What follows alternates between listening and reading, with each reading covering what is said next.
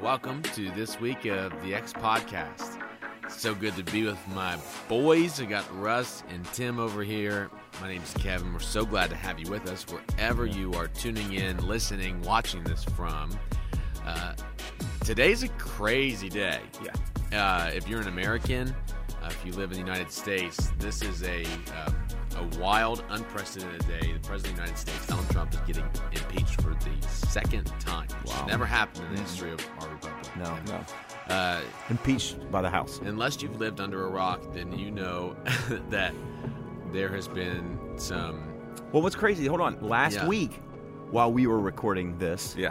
It was last It week. was taking off, like the stuff in Washington, the It Capitol feels like a building. month ago. Yeah. It does. Was last week, because I remember we finished recording last week's podcast, and I went back into my office, and went back to work, and one of the other pastors texted me, or someone, I saw a news feed pop up on my thing about something going on at Capitol. But I'm like, what's going on? I didn't even realize. That would have been about 1 something. Yeah. Boom! I pull up. I start reading. I turn on the news.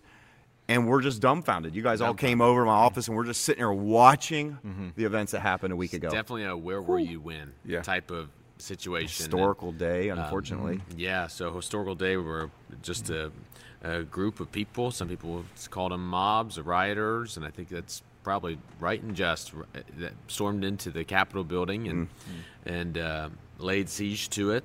There's a whole bunch of words being thrown around right now: insurrection, sedition, Coup. coup. That was what I heard on the all sorts of things, broadcast. and conspiracy. FBI is involved. Everybody's involved, and it really, you're kind of left as an American with the inauguration happening on, I think, 7 days. When is today? It is 7 days. Today's 13th? Today's 13th. Oh, wow. So in 7 days. 1 week from today. 1 week from today.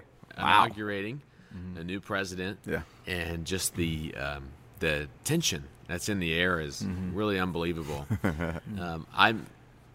If you heard our podcast last week, we are in the middle. This is our second week. We're in the middle of our second week of our 21-day prayer and fast as a church. Yeah. And so us three and many others here are fasting social media. I have never been so so glad. happy. I'm so glad. I don't know that I'm going back. Can you imagine? I'm not even lying. Yeah. I don't know that I'm going back. It was such a Let's relief. extend the fast. Yeah. I feel so much better. Why? Why do you feel so much better? Because I just know that if I were on social media, I would be inundated with this. It would it would consume my mind. And I have thought about it a lot. We've had a lot of conversations because it is such a significant moment in our history. But I know the cesspool of social media. And I can't even imagine what it's like right now. I can't imagine the fighting. I can't imagine the videos being sent from this. You know what I mean? Like, I have never been so happy to be off social media, and I I think don't know if I'm going for back. 2 reasons. I think number one for me, if I'm just being honest, part of me does not want to know what some people are saying. Yes. Yeah. I just don't. I don't. Me neither. And I think the second part is being off social media. I think the three of us would probably consider ourselves pretty self-controlled, and because of our roles, we try to be slow to speak. But I think being off social media forces you to respond instead of react. Yes. Yeah. You know, I think it's one of the hopes of these conversations is that we actually take time not to knee-jerk reaction, but to process and think more than we stew and react. Yeah. I actually like the fact that here we are having a conversation about a week later because, you know, you had feelings in that moment, but you didn't know what to make of it. And then we've had a week of just things come out and other things. You know, and I'm sure there's more still to come out. So, Yeah, it's been refreshing to me to think of a situation or a tragedy or an event like this without thinking about the arguments of individuals. yeah. You know what I'm saying? Like, I don't know what anybody thinks about this other than the people who live in my house and people I work with, you know. And I'm glad. I'm so glad that that's the case because I think that if you're listening, consider how can you come up to your own consensus and your own opinion? How can you process this event by yourself on your own? You know, without the threat of somebody unbecoming your friend, without the threat of somebody trashing your name, or without the threat of somebody making some sort of post about you or offending somebody, processing a situation in its entirety to see how it potentially would transform the way you look at the world. Does that make sense? It does. Yeah. You know what stinks? I've actually had people. There's certain of a wide variety of friends, and like I said, I've been very grateful to not be on social media. But I've actually had several people, for whatever reason, take a screenshot of some people's posts and be like, "Can you believe this?" I'm like, "I am not on social media for that reason." You know, can I just? Oh, you're not? I'll show you. Can I pause this for just a second? I have got your hat. Yeah, Why? What does it mean? Like, I'm a I know motorcycle you're guy. Yeah, We got to. no, like I have for to narrate real. this for people listening. So Wait. So I just Pastor Russ, Don't he on has me. a hat that says coffee and motorcycles. And the coffee part, he does like You coffee. are. I've Coffee never seen you connoisseur. on a motorcycle. I'm I've ne- never seen you driving a motorcycle. I'm more known for motorcycles than I am for coffee. Yeah. And no, Stop. That's not true. Why do you got this Bromoto, out? which Yeah. PK knows about. Yeah. So in case you don't know, Bromoto, it's for whatever reason, it's this coffee shop in Atlanta. It's my Yeah. favorite spot to go to, Okay. and it's exploded for whatever reason. I don't know if their branding, their coffee's awesome, but if you ever go, it's actually. This is a weird combination. It's a hipster coffee / motorcycle DIY shop. Okay. And that so- explains it. Speaking of I had motorcycles, no idea. Did you know he's a motorcycle Yes, guy? I heard Yeah, this let's is the talk about plan for this. this next No. season of Yeah, life. I might show it To on get- YouTube, maybe a picture of you on your Harley. Okay. I love to see do I it. it. had a Harley. Yeah. I And it was pretty currently sweet. have a Bright Harley, orange. but he's a dog. I had a Harley motorcycle and sold it years ago. But anyways, Years ago. Years ago. It was fun. But was. This is my newest. okay, I didn't know Souvenir that- when I went to ju- Atlanta a I'm couple sorry, weeks I ago. just did not picture you as a motorcycle guy. you and kidding me? No, I am. But so anyways, I did not mean to digress. It's just when you were talking. You It noticed just caught it. my attention. So I was like, "Oh my gosh, motorcycles!" I had no idea. So, anyways, I just to the point. I think it's valid and it's important for us to have a conversation about it. That's one of the things that we always set out to do on this. This is not our ministry. This is a podcast. This is kind of something fun for us who like we started long before the podcast of us just getting together in conversations and just critically thinking about current cultural situations, things that are happening, and wanting to really encourage people to think critically, to kind of think with a healthy view, and lead to, or what leads to, I think, healthy outcomes in our thought process and what we believe. And so, we just felt like it was important to have a conversation just about what happened, how we're processing it, how we're feeling about it, what do we think is going to happen, and what's being said about all of this and its implications even into our own lives. That's kind of what we're doing. So we're not pastors sitting at a table. We're Christ followers who are Americans. This all affects all of us. Yep. If you live in this country, what happened on January 6th affects all of us. And we just thought, it's important for us to talk about it. And who acknowledge, I think, the difficult nature of Oh. politics right now in this country. Yeah.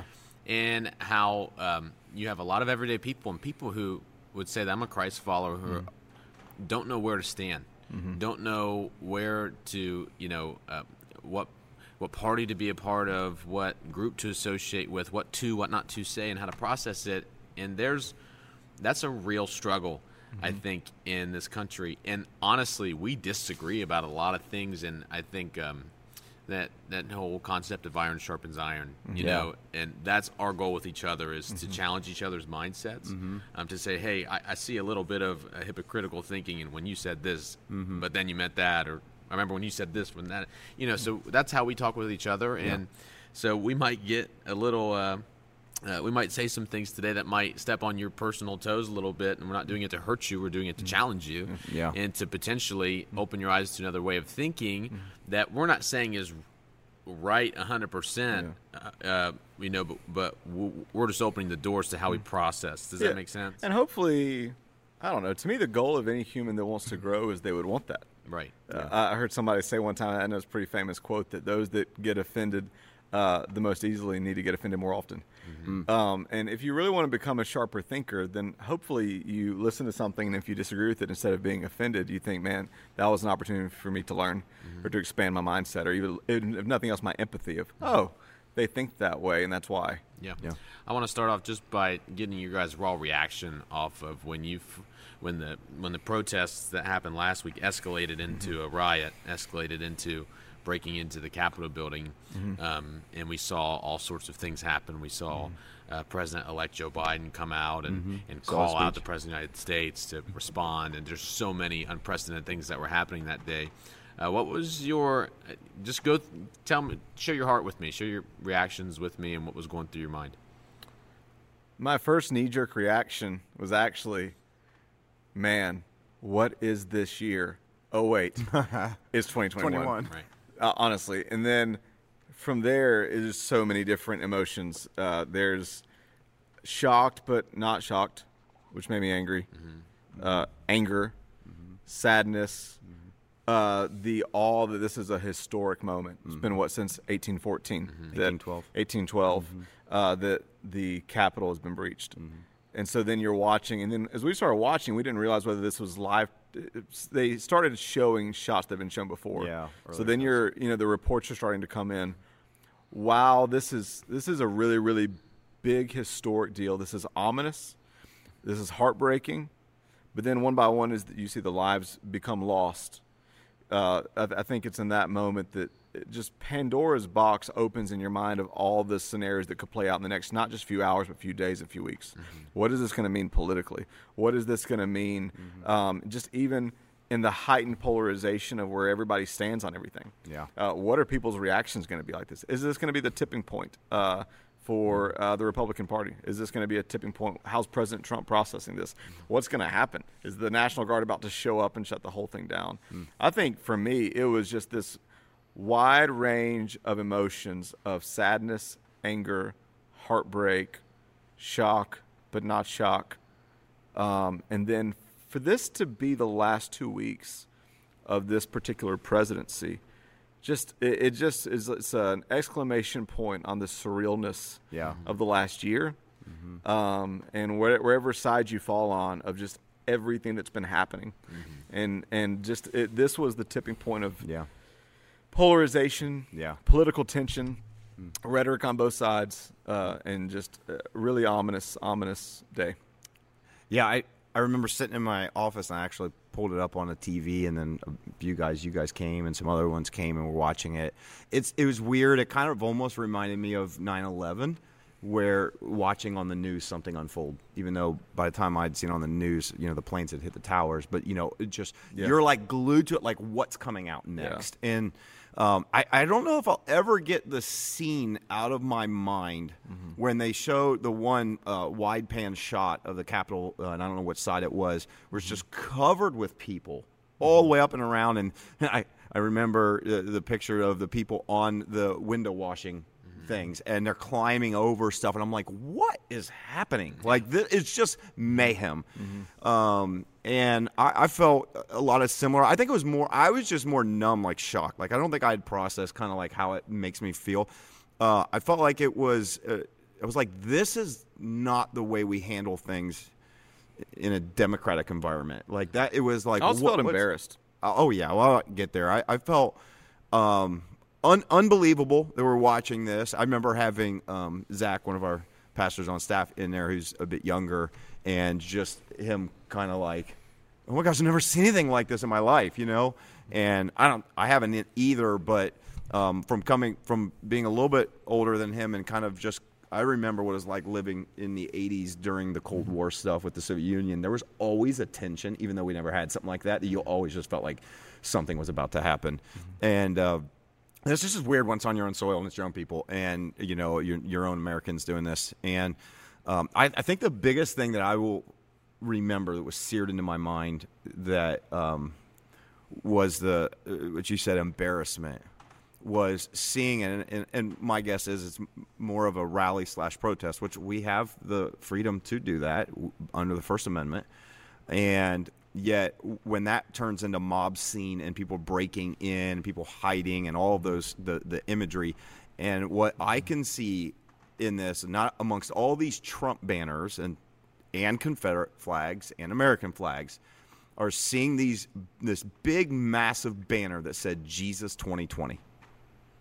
And in that moment, I felt embarrassment as someone who is a Jesus follower that someone would attach his name to what was happening right there.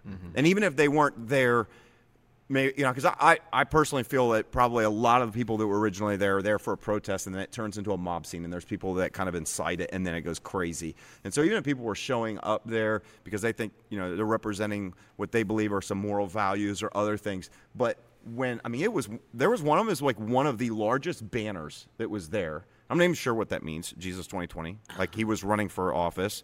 I'm not going to get into that politically. But just that image of his name attached to something that was violent, that was an insurrection, that was an embarrassment to our country, that was against the law, breaking in on that caused that. I felt ashamed. And again, I know it doesn't speak for everybody, but as someone who follows Jesus, that is not something that I want to mark my faith and my that. So those were just kind of some of the emotions I felt originally. How would someone who voted for Trump as a Christian feel about all this? Because you've heard the narrative of, there's a huge evangelical base that says that there's no other way to vote other than for President Trump. So how do you where are you at right now if you're that person? I don't know because I haven't been on social media. So good news is I haven't had to see all of those people that have been pushing that. I'm going to ask hard questions today, boys. We're going to get into it. Okay, but you can answer that. I just want to say and push back and say I don't know that it's fair to just. I understand what you're saying, but that's where we dump everybody in one category. And say, you know what I mean? No, and I'm say, well, you vote for that. Specifically about the Christian who voted for Trump. Well, how are you processing these days? I'm not really talking about right or wrong. I'm just talking about. Not how should they be processing, but how are they processing? Sure. How are you processing? What do you, Russ, as a Christian who voted for Trump, how are you processing? No, I'm just kidding. We don't know who any of us voted for, but how do you process these times? What's going through your mind if that's you? Because why are you? What? I don't know how we can answer for someone. I think the only way we can speak to that, if we're not going to speak for ourselves. Can I? Oh, he takes us to Jack. Yeah, I know. He's getting hot real quick. I have so many thoughts, but I'll remain so probably annoyingly filtered. But I think obviously there are many people you cannot categorize a group of people. People who voted for Biden or for President Trump do not fit into neat categories. Everybody has different reasons. So I'm going to take a few stabs. I think there might be people that voted for President Trump that have deep grievance with his rhetoric and his conduct, but voted for him out of policy, who might still say, hey, I actually vehemently condemn this insurrection that happened at the Capitol. But because of my core convictions, even though I'm grieved, I don't know that I would take my vote back because of policy and because I still stand firm. There might be some that would say, no, I did vote for him out of policy, but this was my breaking point, which we've seen. Yeah, this was finally actually the breaking point for a lot of people. I've not been on social media, so I don't know anecdotally what that looks like, but we can just look at the GOP. We can look at cabinet members of his own that are already resigning. We can look at governors and senators and the letters they've sent. We can look at President Bush's statement, House members. I think, so that's two categories. I think there's probably a third category of people who didn't just vote for him out of policy, but actually like who he is, but they really disagree with what happened and may have mixed views. And then I think there's a fourth camp that would say some would categorize this as a far-right camp that would say, no, I actually understand and empathize and sympathize and maybe even agree with this, / maybe even float around what most would consider debunked conspiracy theories of, well, this was Antifa anyways. So I think those are probably four camps.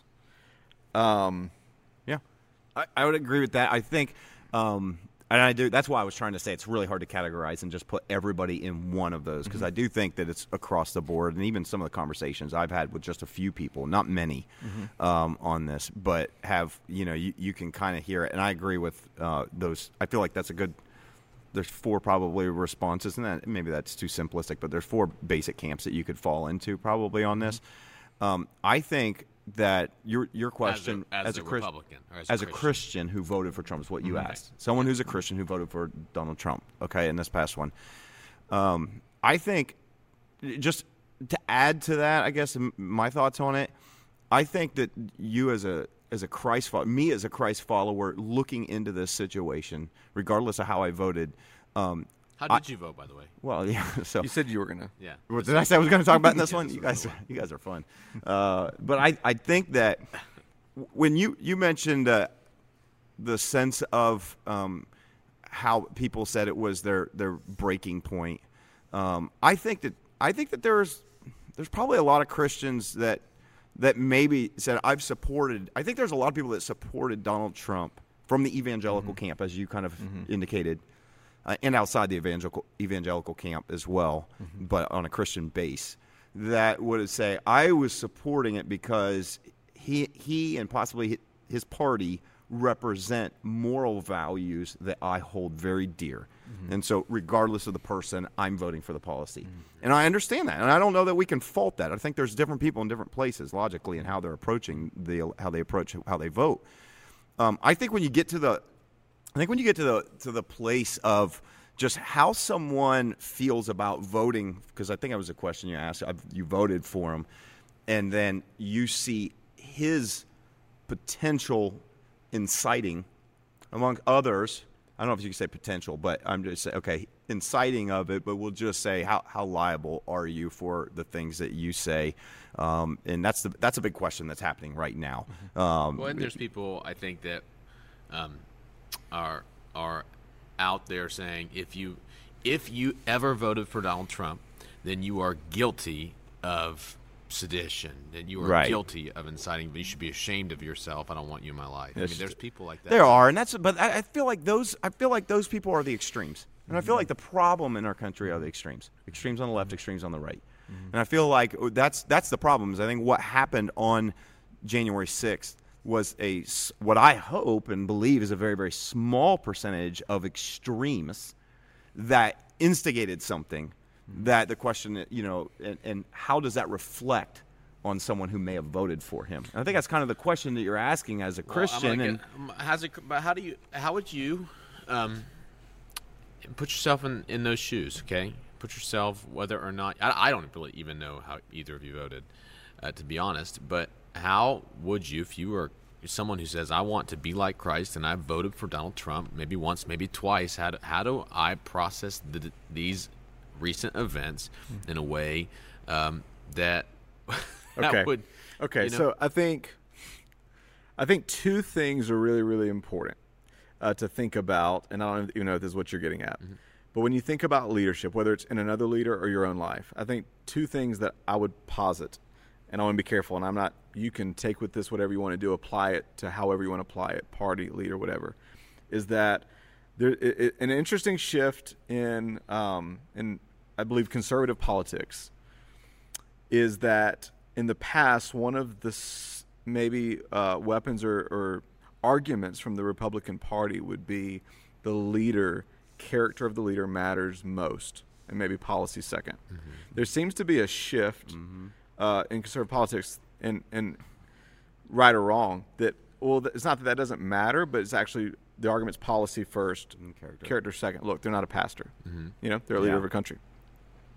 I think 2 things that are worth bringing to the forefront when it comes I've also heard that to go with that, it's like, well, that's the one thing about Donald Trump is that he's not a politician. So he's going to go in as a business leader, and it's almost like carte blanche to be able to go, well, he can act however he wants to act because he's trying to drain the cesspool that but is either Washington, and you know what I mean? Either way, when you're in a role, your leadership is what dictates. The world that's in you is what creates the world around you, right? Your words, your conduct, your behavior. And so I think when it comes to look at this, look at the three biggest hot button topics of this year. This year or last year? Of this past year, of Okay. the last 12 months, would be you have the issue of racism, police brutality, social justice. You have this pandemic, the virus. And then you have the political polarization, rhetoric, everything of the insurrection that happened a week ago from today. Those three things that have formed and shaped our world more than anything else are not policy issues. Those are leadership issues. Now, whether you feel like President Trump or the left handled them well, good, bad, indifferent, that's up for debate, process, dialogue. But There's probably been leaders on both sides of the aisle that have handled the situation in their context well and poorly. right, absolutely. Yeah. Absolutely. Each of those that you just outlined. Yes, each of those. In each of those situations, leadership from the top and then leadership in both parties. And when I say leadership, I don't just mean when I think of you, this isn't brown nosing, but when we hit, Oh gosh. but you know that I love to kiss up. You want to hear this? Let him talk. Yeah, I just think you're so wonderful, and I think, but Give him a I mean, when I think of when I think of when we as a staff hit uncertain times, didn't know when the heck we were going to meet again. I mean, are we all going to lose our jobs? Like whatever. And the leadership posture you took was one of, I'm going to be really, really honest about what we know and don't know. I'm going to be really, really clear, and I'm going to be really intentional about my tone. And I just think it's very important to think about in both sides, in both parties, and with every leader that we follow, with the leaders we choose to become, when we're thinking about, for me as a follower of Jesus, how do I lead like Jesus? I want to be thinking, how does my leadership and my tone and my conduct set the example? Because really, even in my role, the leader and the person that I am is more important than the policies or rules or programs that I create. So I would say People over systems. That's what we say. right, people over systems. So I would say in policies and leadership both matter. So I think that's the first thing I would throw out there is that leadership, you don't lead primarily through policy, you lead primarily through who you are. And then the second thing, I think, no matter where you stand on this issue, no matter what you think is the cause and effect, because the truth is we could play the blame game all day long. There's not one singular person. There's things that directly incited and fomented violence against the Capitol and against our most sacred democratic institutions last Wednesday. However, there's not one person or one party that you can say they get all of the blame. And so the thing that we have to ask, even apart from leadership, but that's part of leadership, is the impact of my words. I don't think anyone can walk away from this event and can walk away from this past year and the last few years and still not be convinced that words don't matter. That what it says in Proverbs isn't an exaggeration. The power of life and death is in the tongue. When I was a student pastor, I used to preach most of my messages, if I had to pick a topic that most of them were about the tongue. And I would do this cheesy thing. I'd say, what do you think is the most powerful weapon in the world? And they'd throw out in nuclear bombs and atomic bombs, hydrogen bombs, whatever. And then I'd have them hold their tongue. And I'd just tell them while they're making stupid noises, you are holding the most powerful and dangerous weapon in the universe. And I think for all of us, whether we're assessing, and hopefully, like we talk about the filters, one of the things about being off social media, hopefully, whatever you're doing right now, you're taking the time to maybe peel back some of your usual filters. The filter of whatever party you would attach yourself to, the filter of whatever bubble you would be in, the filter of whatever you would usually think, and especially if you're a Jesus follower, I think what you're asking is the greatest question, is how is Thank you. Yeah, it really is. Such a And you're great awesome, question. too. Pastor Tim, I love you more. That's such a great I question. love you more. I know you I do. think you're a great leader. I thank you. I appreciate that. Yeah, I'll tell you more about that later. Okay, in your office. But those would be my two things. I love what you would said say. about the power of words. And I think because that was one of the big questions that came out of this whole thing was I remember watching the media, and again, the media is there's no unbiased to how the media approaches anything. But the primary message coming out of it was Donald Trump incites the riots with what he said. And so I had to kind of go back and actually listen to what were the words that he said. Did he, you know what I mean? And that's all, and that's the big question, I think, right now. That's over impeachment, over can he face criminal charges? When he's out of office, can he face criminal charges for the things that he said? I don't know if it's just on that day at his own rally or even going further back. So we've talked about if you're a conservative or Republican, but you're a Christ follower first, and you want to process this in a way that resembles, the heart of somebody who follows Jesus. Mm-hmm. What about if you're a Democrat? Mm-hmm. What if, because let me just throw out some things that I've heard and some things that I hear on the news. I told you this would happen. None of us should be surprised that this happened. Shame on anybody who took place in electing this man.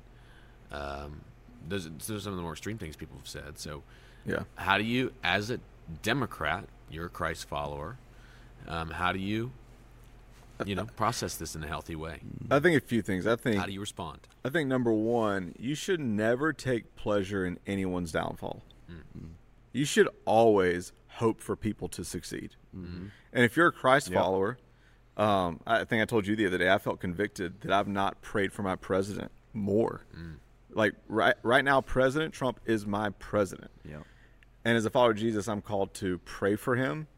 I can civically disagree with actions and respectfully communicate those. Whether I am a Republican or a Democrat, whoever's in office, or libertarian. I mean, I thought you were going to tell them what I am. I'm just throwing it out there. Tea Party, whatever. Yeah, I'm a Tea Party libertarian socialist. That is a joke for anyone listening. Wow. But I am not those things. I just will you're say just that. a socialist. But no, I think number one is if there's any part in you that relishes. There's any part in me that relishes a downfall of a leader, that's a heart check moment. Yes. Because you should not want any human being to fail.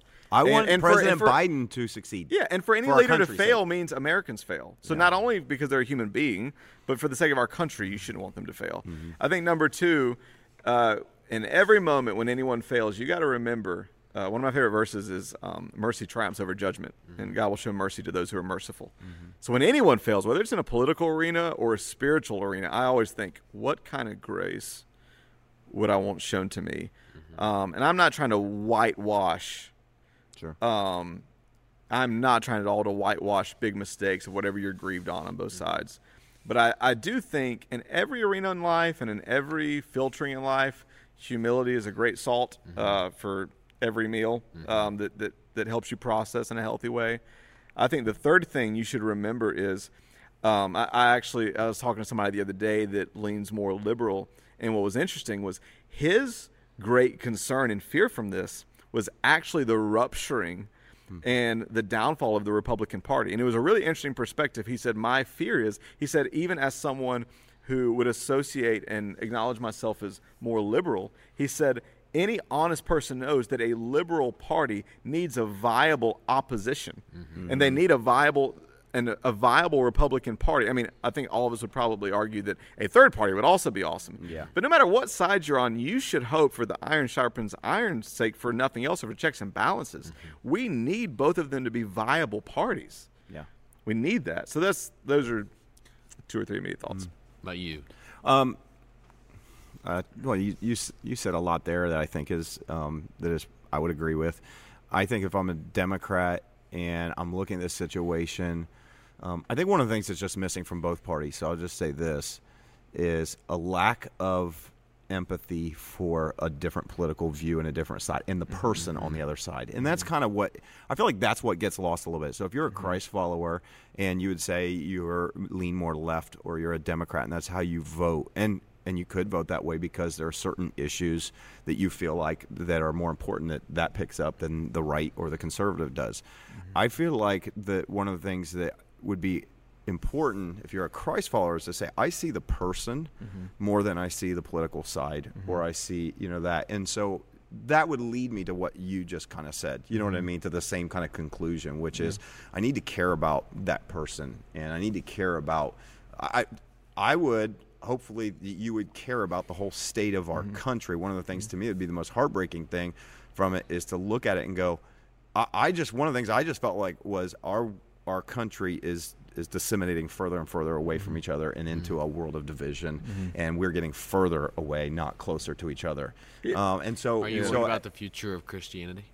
No. But I do think that these kind of moments are actually they actually work. And what I hope that is happening is that it's separating. If anything, I would hope there becomes more of a separation of Christianity and politics. So you're saying that you don't think that the installation of Joe Biden as president is going to ruin the Christian faith or freedom to express worship in this country? I don't think it will. I mean, I can be there's a lot of I can be people. wrong. I know, but a lot of people. I don't think that it's going to. And even if it did, that wouldn't hurt What- Christianity. It's not going to hurt Christianity. That's what I said. Look at China. Look at where for years underground church has just grown and multiplied faster than any other movement of Christianity around the world. And so, to me, when you say Christianity, no, I'm not. Okay, now if I were to put on the hat as a pastor who's trying to manage a church, who's trying to do this, yeah, there's crazy implications with what could happen in there. But that's why I just have to keep going back to reminding myself that my hope and my trust is not in the government, it's not in this, it's in Jesus and the fact that He said in Matthew 16, "I'll build my church, and nothing's going to really stop this." And it's been 2,000 years, and we've gone through every imagined and around the globe of insurrection and political unrest and pandemics and whatever, and the church is still here, and it's not going anywhere. So when you say, or I say at least Christianity, no, but what I hope is happening through this political mess that's going on is I hope there becomes more of a separation. Now, I understand that many conservatives, Christians, you vote in representatives that you hope represent the values that you carry. That's the same thing with the liberals and the left side or Democrats, right? That's what you do in a republic that we have. So I understand that. What I don't like, and maybe this is kind of where you're going, is I don't like the attachment to candidates and political parties that they are our savior, or that somehow that this is the. Because I do feel like one of the challenges has been is that people on political sides with values, moral values, that I wonder if people feel like they can justify the violence of January 6th and the mob because they say, well, I'm standing up for moral things in this country and we're losing our moral ground. So if we don't fight and break the law, then we're going to lose. Yeah, and participate. Then we're going to lose our moral standing. It's like, okay, wait a minute. Since when did morality come through legislature? Yeah. Since when did revival come through legislature? Legislature matters. Having laws matter. Absolutely. But I think what you're saying in the is, Old Testament it did, but we won't go there. well, no. Standards always matter. So, well, I just meant morality come through legislation. That happened in the Old Testament with the Ten Commandments. But with the desire to always write it on their hearts. Yes. No, I'm just making a joke. No, that was a biblical joke. But I agree with you because I think it would be dishonest to say, I wouldn't care if our religious freedoms, our livelihood, our careers, what we enjoy in our religious freedom freedoms. of worship. You don't want to take that for granted. No. However, I think it's so important that we don't mix up I think sometimes what we call our life convictions are really just life conveniences. Mm-hmm. And when you look at the New Testament, it actually wasn't until persecution came that the gospel exploded. Yeah. Right. And the gospel is not chained to whether or not someone in Washington puts a law there. Right. Yeah. Laws matter. The godly law should be in place. I don't want murder to be illegal. But and I think, and this hopefully is a place to you grow. You don't want murder to be legal. You said you don't want murder to be legal. Is that a Freudian slip? And you said illegal instead of illegal. So, illegal. It's illegal. No, it's illegal. But let's clarify. You don't want murder to be legal. You don't to be legal. Yes. You don't want chaos to abound. Right. I don't want chaos. Reason why God Laws created. matter. But there's a higher principle to it. Like when God gave a single rule in the garden. Yeah, but yes. You know what I mean? When Peter and John were arrested, yeah, what they didn't do was go try to find a lawyer and say, this is so unfair. You know that new Roman emperor, Caligula? who's very immoral. We need to try to come together and find a way so that we can bring a lawsuit. And I know times are changing. I know it's the beauty of living in this country, and I'm not minimizing any of that. But they knew what Paul said is that a true spiritual fight is not a fight of flesh and blood. Mm-hmm. Right. It's a spiritual fight. Yeah. So I believe. You know what they actually said when they were beaten in Acts chapter 4? Well, they went to a prayer meeting. Well, but they were beaten, and then they were released. Mm-hmm. And they said, you can look this up in Acts 4, they said they could, it was almost in a grateful way. They thought, I can't believe that we were considered worthy of the suffering in Jesus' name. Right. Like, it's total opposite. It was that they were like, they celebrated the fact that they were considered worthy to suffer the way Jesus suffered. They didn't see themselves as victims of a government. They saw themselves as victors because of who they were in their faith. And I just think it's important to put an exclamation point on that. This is not, I think all of us have a place to thrive and flourish with God's individual unique callings and giftings. There's a place for doing that in politics. Thank God for those that have integrity and courage and that want to do that in the field of politics or in the field of law enforcement, or the field in teaching. Every field needs people in their own right. But I think we're, and I guess this is part of empathy, but also challenge. Part of, I think, the deep fear and like despair that comes in is if I make the mistake of attaching my faith to a political party. Right. Yeah. When the faith has never depended on a government that imposes and puts a seal of approval on me. It spreads not through legislation but through the Spirit of God and the power of the gospel. And ironically, I'm not saying I want this, but ironically, historically, the gospel has spread furthest in the place with the deepest persecution. Yeah. Because there comes a complacency and this weird, what in my mind is an unhealthy, quasi-religious political marriage subculture that actually becomes more toxic than anything that opposes it. Yes. Agree. Well, I mean, I think I agree with so much of what you guys are saying.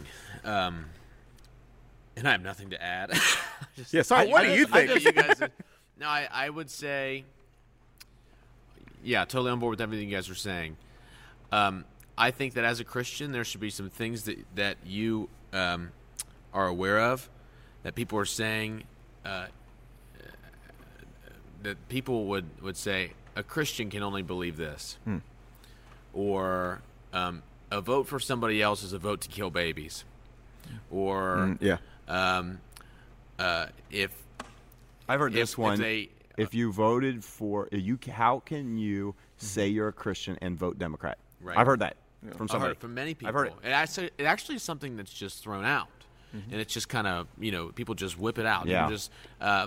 People will just whip out, Obama was the Antichrist. Yeah. That's a casual phrase. And whatever you, I would say you need to develop a list of things that you hear as a Christian between your time with you and the Spirit of God to go, God, when I hear something, what is it that I need to be aware of? Yeah. I think there's a pastor, Beth Moore, who not related. She's not a pastor. She's a Bible teacher. Bible teacher. Sorry, not related to me, but related to Russ. At the table.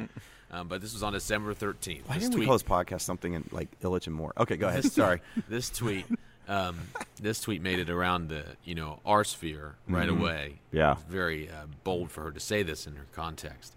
But she tweeted on December 13th, 2020. She said, "I do not believe that these are the days for mincing words. I'm 63 and a half years old, and I've never seen anything in these United States of America I found more astonishingly seductive and dangerous to the saints of God than Trumpism. This Christian nationalism is not of God. Move back from it." She goes on to say, "Fellow leaders, we will be held responsible for remaining passive in this day of seduction to save our own skin, while the saints have been entrusted to serve are being seduced, manipulated, used, all caps, and stirred up into a lather of zeal devoid of the Holy Spirit for political gain." She goes on to say, "And God help us, we don't turn from Trumpism to Bidenism, and we do not worship flesh and blood. We do not place our faith in mortals. We are the church of the living God. We can't sanctify idolatry by labeling a leader our Cyrus. We need no Cyrus. We have a king. His name's Jesus. And I don't know that any of us could have imagined that was the first thing I thought of when I saw that banner you described, Jesus 2020, in a billboard size on the front of the Capitol. I think that if you're a Christian, you really have to be aware of the people who tell you how a Christian should think. If you're not first considering your own personal relationship with God, asking Him for wisdom, asking Him for clarity. Do you think she's telling Christians how they should think? I think it is a firm warning that I think Christians should consider. Personally, yeah.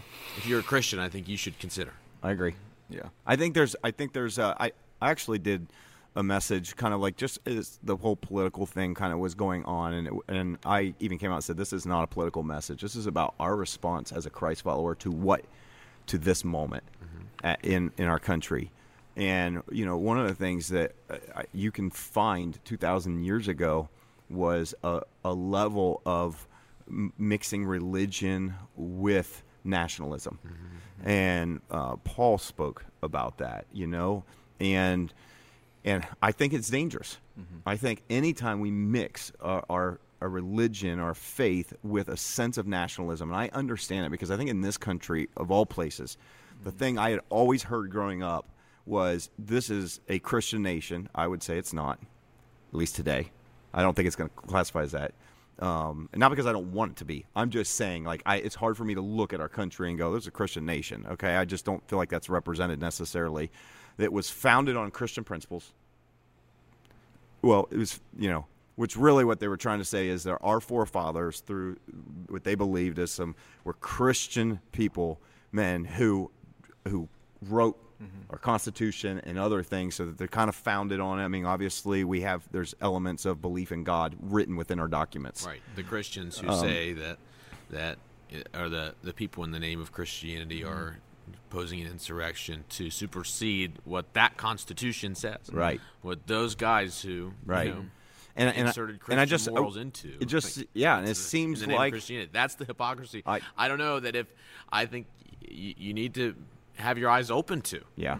You can't say that you're for insurrection because it's the only way to uphold your values when it is breaking the very law that you claim to be upholding. I would say, and I'm with you, that was one of the very first tweets I thought of when I saw what happened at the Capitol. And I would be so bold to say, if you have sunk into or are sinking into a unhealthy form, I don't know if there's a healthy form, of Christian nationalism. Doesn't mean you can't be, there's a difference between patriotism and nationalism, to where you're mixing the two and justifying anything that happened in the Capitol. You've gotten so busy building a kingdom on earth in the name of God that you're no longer building the kingdom of heaven. Yeah. I mean, honestly, my biggest concern in all this, I have a lot of concerns when it comes to our political, the way we're talking to each other, the political conversation. I have a lot of concerns. And I'm history buff, man. You should see, I'm off social media, but I'm watching all these YouTube videos of all these old interviews, 60 Minutes and Meet the Press. I'm talking back to 2000 when we're going through the vote count of Florida and all that. So many things that I'm trying to. How did this happen is the question I'm asking myself. How did we get here? Because surely that there's not one man that could have led an entire nation to this point of division. That this has been years and years and years of unhealthy, unproductive political discourse. Years, decades even. And my biggest concern through it all as someone who follows Jesus is I don't even know if I want to say it, but I'm going to, just Christians that are so concerned about the future of Christianity in the hands of another party that they would rather choose to worship a man.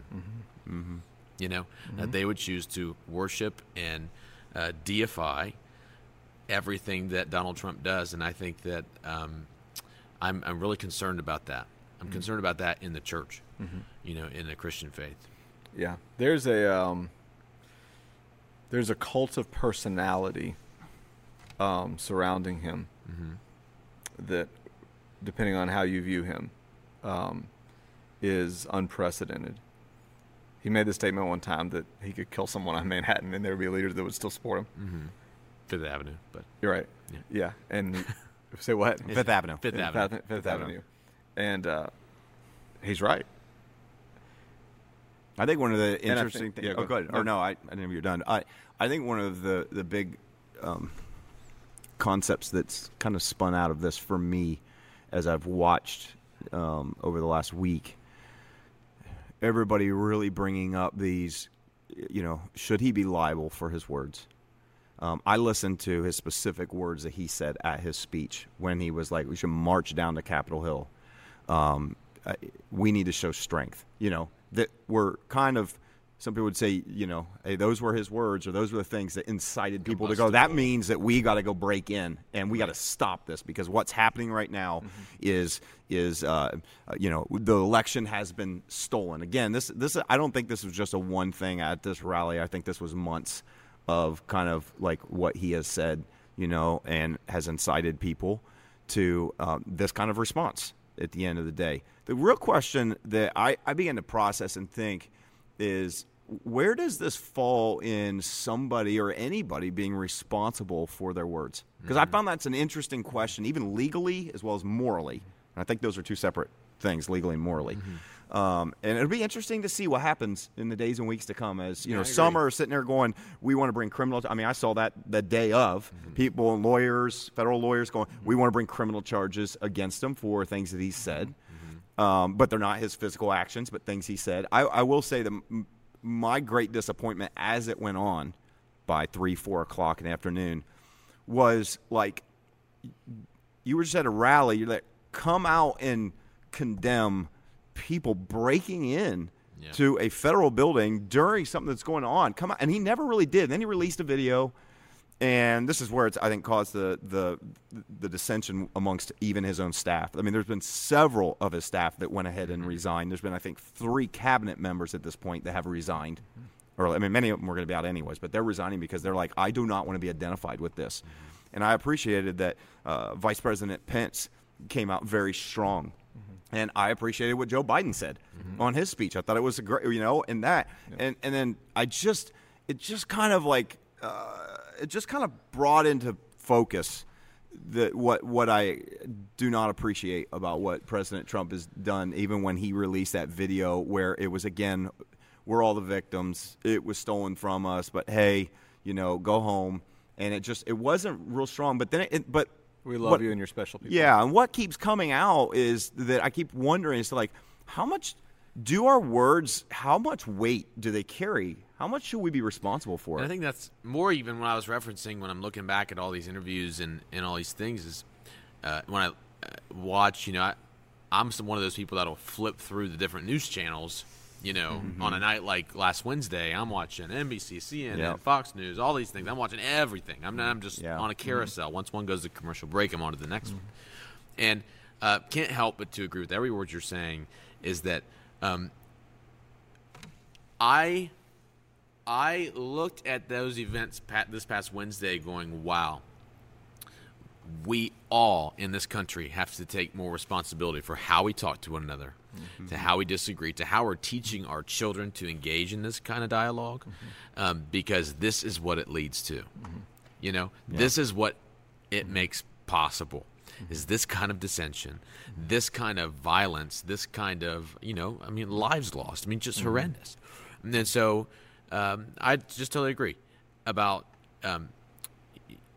I think you should feel a personal responsibility to talk to each other better. Whether you're a Democrat, whether you're Republican, whether you don't associate with either one, if you are especially a Christ follower, then you have to go, wow, has my tongue been divisive? Have I contributed to tearing people apart? Have I contributed to name-calling? Have I contributed to tearing people down? Have I contributed to anything like that, the destruction? Have I contributed to hypocrisy? Have I have I spoke too soon? Have I spoke too quick? I think you should consider all those things because we all bear some responsibility. Absolutely. Well, I think about when you say those, I think about the words of Jesus, right? If you're gonna put Jesus' name at this rally where this is going on, right? Well, let's talk about what Jesus said. Jesus said, out of the mouth flows what's in the heart. Mm-hmm. And so at some point, I think we have to look at our leaders, other people, and ourselves in the mirror and say, if, like you said, if I'm out there and I am tearing down people because they would vote differently or they think differently, if I'm like, what I tell you, what has been a blessing at being, like we've said earlier, being on a social media fast is just knowing how divisive, how angry, how ugly social media has become. And I think there needs to be all of us, okay? How do me, just a lowly, pastor who lives in Columbus, Ohio, process Just a this? humble pastor. It's like, how do, lowly worm. I'm just a lowly pastor. worm. How Just do I process just a this for lowly me motorcycle personally? enthusiast. I'm not a motorcycle enthusiast. Okay. Just How a do I lowly process Harley this lover. as an individual that really has no bearing on what happens in Washington, D.C., other than I can cast a vote? You know what I mean? For different things. And that's it. But you do because you contribute Yeah. to the conversation. Okay, Yeah. that's fine. But I'm just saying for me Not just personally, you. as I look in the mirror, what I'm saying is how do I address this thing and bring to myself and look at it, and I have to kind of say, if I want to be a part of bringing peace, blessed are the peacemakers, Right. if I want to be someone of that, then I have got to, like you said, you got to check what's in your heart by what's coming out of your mouth. That is your gut check, is really your mouth check. It's what comes out, and it's what posted on social media, and it's like, I think I've kind of come to a point, and you can call me old, I've come to a point where I just do not think that the benefits of social media outweigh the negatives. Well, I just, I know you'll disagree because you're I don't. younger, but I I don't. have come I to the don't point disagree. over the last year or 2 years to go, I don't think they actually do. I think they cause more damage. And yet, at the same time, I understand people will go, well, I can't trust the media, so now where am I supposed to get my source? Irregardless, and that is a word, by the way, in the dictionary now. Irregardless of that, what I would say is that to get on people's Facebook posts who express opinions one way or the other, I don't care if it is disparaging. I don't care if it is against your political candidate or your side. To get on there and to spew hate and to like, I just don't feel like it aligns with Jesus. And yet that's what we've seen represented by Christians a lot over this year. And it bothers the heck out of me. I saw a tweet that I thought, wow, this is the problem with social media. And it was the pastor who ran and won his Senate seat in Georgia, Raphael Warnock, and he put a tweet out there. I think I sent it around to our pastor text. He said, "I'm a pro-choice pastor," and that was his tweet. Yeah. And I'm like, It's like, what do you? as a Christian, okay, we don't have the option to oversimplify our words into 140 characters or whatever it is. I just don't think that we understand the power that's in them and how we cheapen the message of Jesus through all of that. Yeah. It's like you can't, as a Christian, you can't care more about sound bites than you do the souls of the people around you and the souls of your community. Yep. And I would say this too. I think a lot of people really have embraced hating those who made the decision to go and do what they did at the Capitol, and have really said, I can't believe they would do that. I hate anybody that would do that. And I would caution anybody you can be completely discouraged and totally upset and think that they should receive the full extent of the law, but I would warn people not check your soul, and I'd say make sure you totally believe and understand that you don't think anybody's outside of the love of Christ. Yeah. That Jesus can't go and still touch people who are caught up in a mindset or an ideology. If you're worried about the future of Christianity, I think a couple things. What's happening now really matters. This conversation is so important. How we process this is vital. But keep in mind, Jesus said, I'll build my church and the gates of hell won't prevail against it, and that Jesus is going to build his church. And what's happening politically in 2021 in America is not going to prevent, if you believe what Scripture teaches and you're a follower of Jesus, our faith has got to rest at a higher source, and our trust has got to be in a higher rock than what's happening in Washington. It matters, but let's compare it to eternity against that backdrop. And then second off, if you're deep concerned, because I think we got a heart check, is not man, is the country and the world I know changing from what I feel? Because that's a real concern. Yeah. We don't ever want to minimize that. But let's just be honest with ourselves about what our real concern is. Because if your real concern is, man, I'm worried about the gospel, good news. Jesus said, this is how the world will know you belong to me. Not the way you vote, not the way you stand on. He said, this is how you'll know. The way you love one another. So if your biggest concern is, man, I just feel like with everything the way it's going, the world's going to hell in a handbasket, good news. The number one thing that matters right now is not what political party you are attaching yourself to, but how you're loving people. And I think just to kind of bring it home is like maybe a self-challenge for us. Jesus said this. He said, he talked about the way you love and treat the least of these, you do it unto me.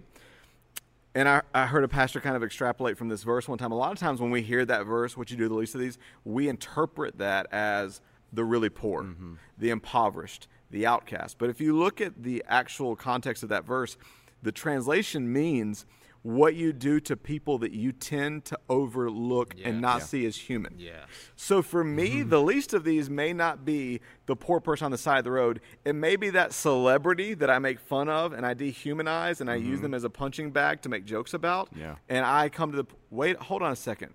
For some people, it may be Kim Kardashian. I make some people, they may make jokes, or that's their punching bag to.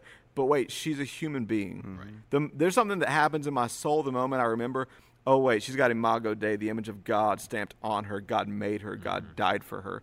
And so for some of us, it may be, what does it look like to see the opposing political party that you tend to just pour all your venom on? What if you looked at President Trump or Nancy Pelosi with the understanding they're a human being made in the image of God, and maybe I need to soften my own heart. Maybe I just need to take a month to take the political leader that I have the most frustration towards and pray for them and their families every day. That's a challenge. That's good. That's I good. like that.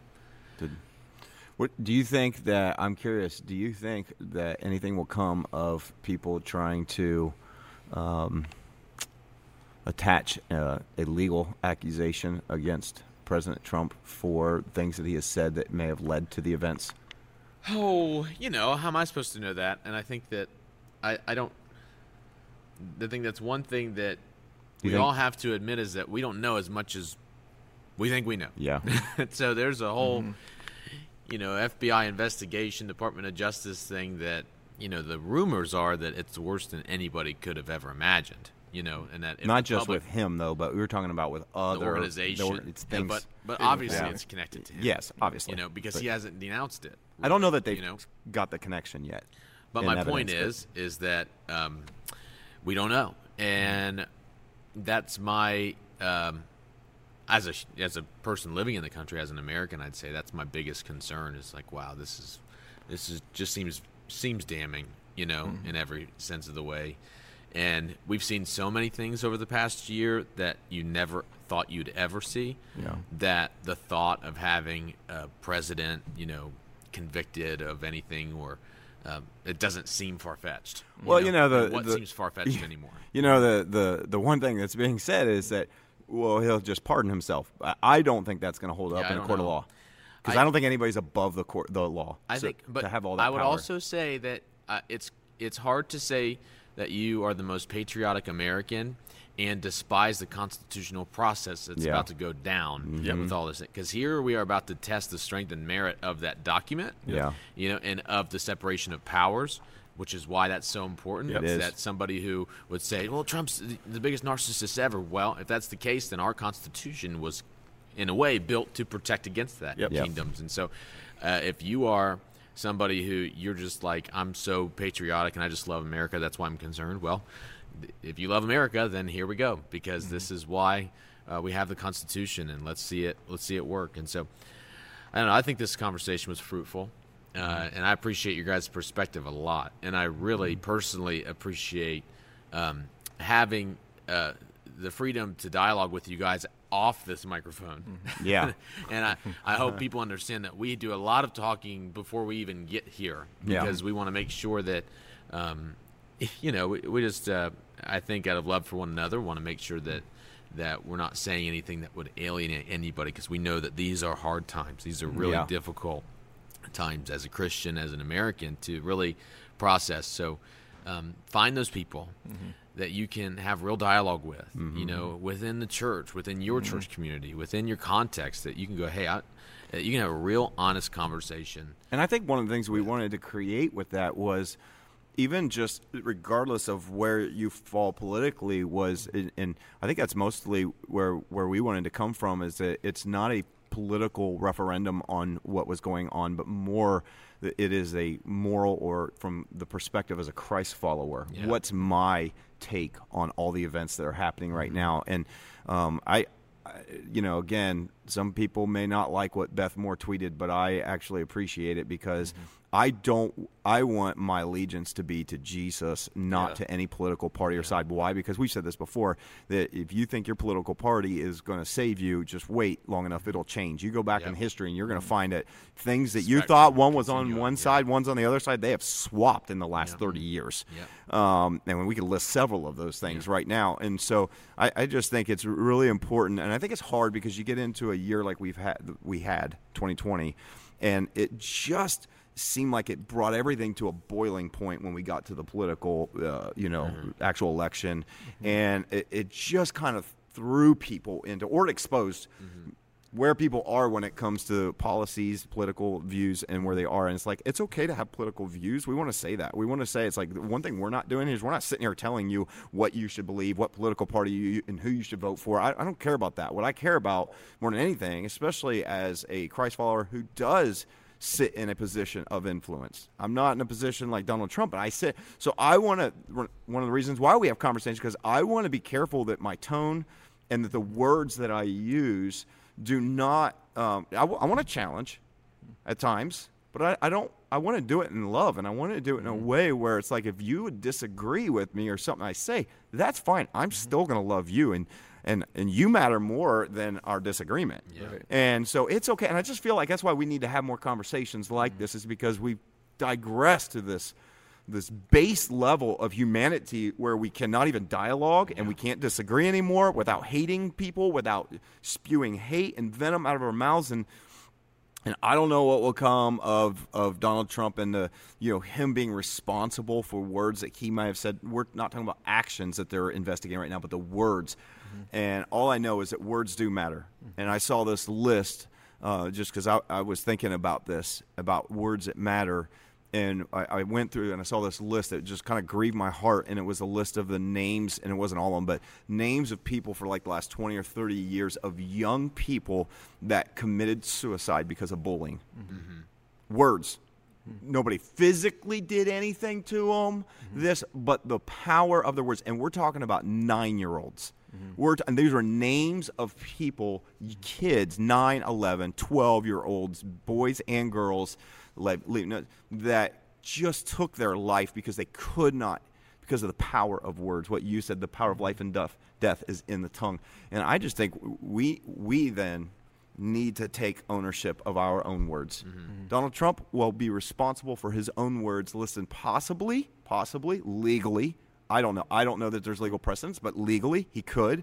But I know this: he'll be responsible for his words before his maker one day. And I will be responsible for my words before my maker one day. And I need to, that's where I want to resolve. I want to take ownership of what's in my heart. I want to take ownership for my words. I want to think before I tweet, before I post, before I do anything. I want to think, is this honoring? Is this loving? Is this building someone up, even if I disagree with them? And if it isn't, don't post it. Just why do we feel like we have to? I've got to get my say in. And it's okay to disagree and talk about policies and politics, but if you can't do it well, it's like the old adage: if you have nothing nice to say, then don't say anything at all. So, got in on that. So I love you guys. I appreciate you. Yeah, this was a fun conversation, and we're praying the best over our country for sure. Absolutely. Peace and for hey, we'd love to. I feel like, can I just say, we would love to know your reaction to our conversation. Good, bad, I don't like this, whatever. And you can email us in at podcast@thex.church. And, we're just trying to spur conversation and get you to think. Yep. Yep. We just want you to think critically. Think, again, we're going to think through the lens of our faith, but I think we welcome that. Like we don't live in a bubble, and we're okay with that. We're not trying to offend anybody, but we are trying to speak what we believe is important and is true. And if it does challenge you, great. Hopefully you begin to think, that's what we're doing. You guys challenge me every time we have conversations, and I love it. So anyways, love you guys. It's been a great conversation. Yes, enjoy it. Like, subscribe, share. We'll see you next week.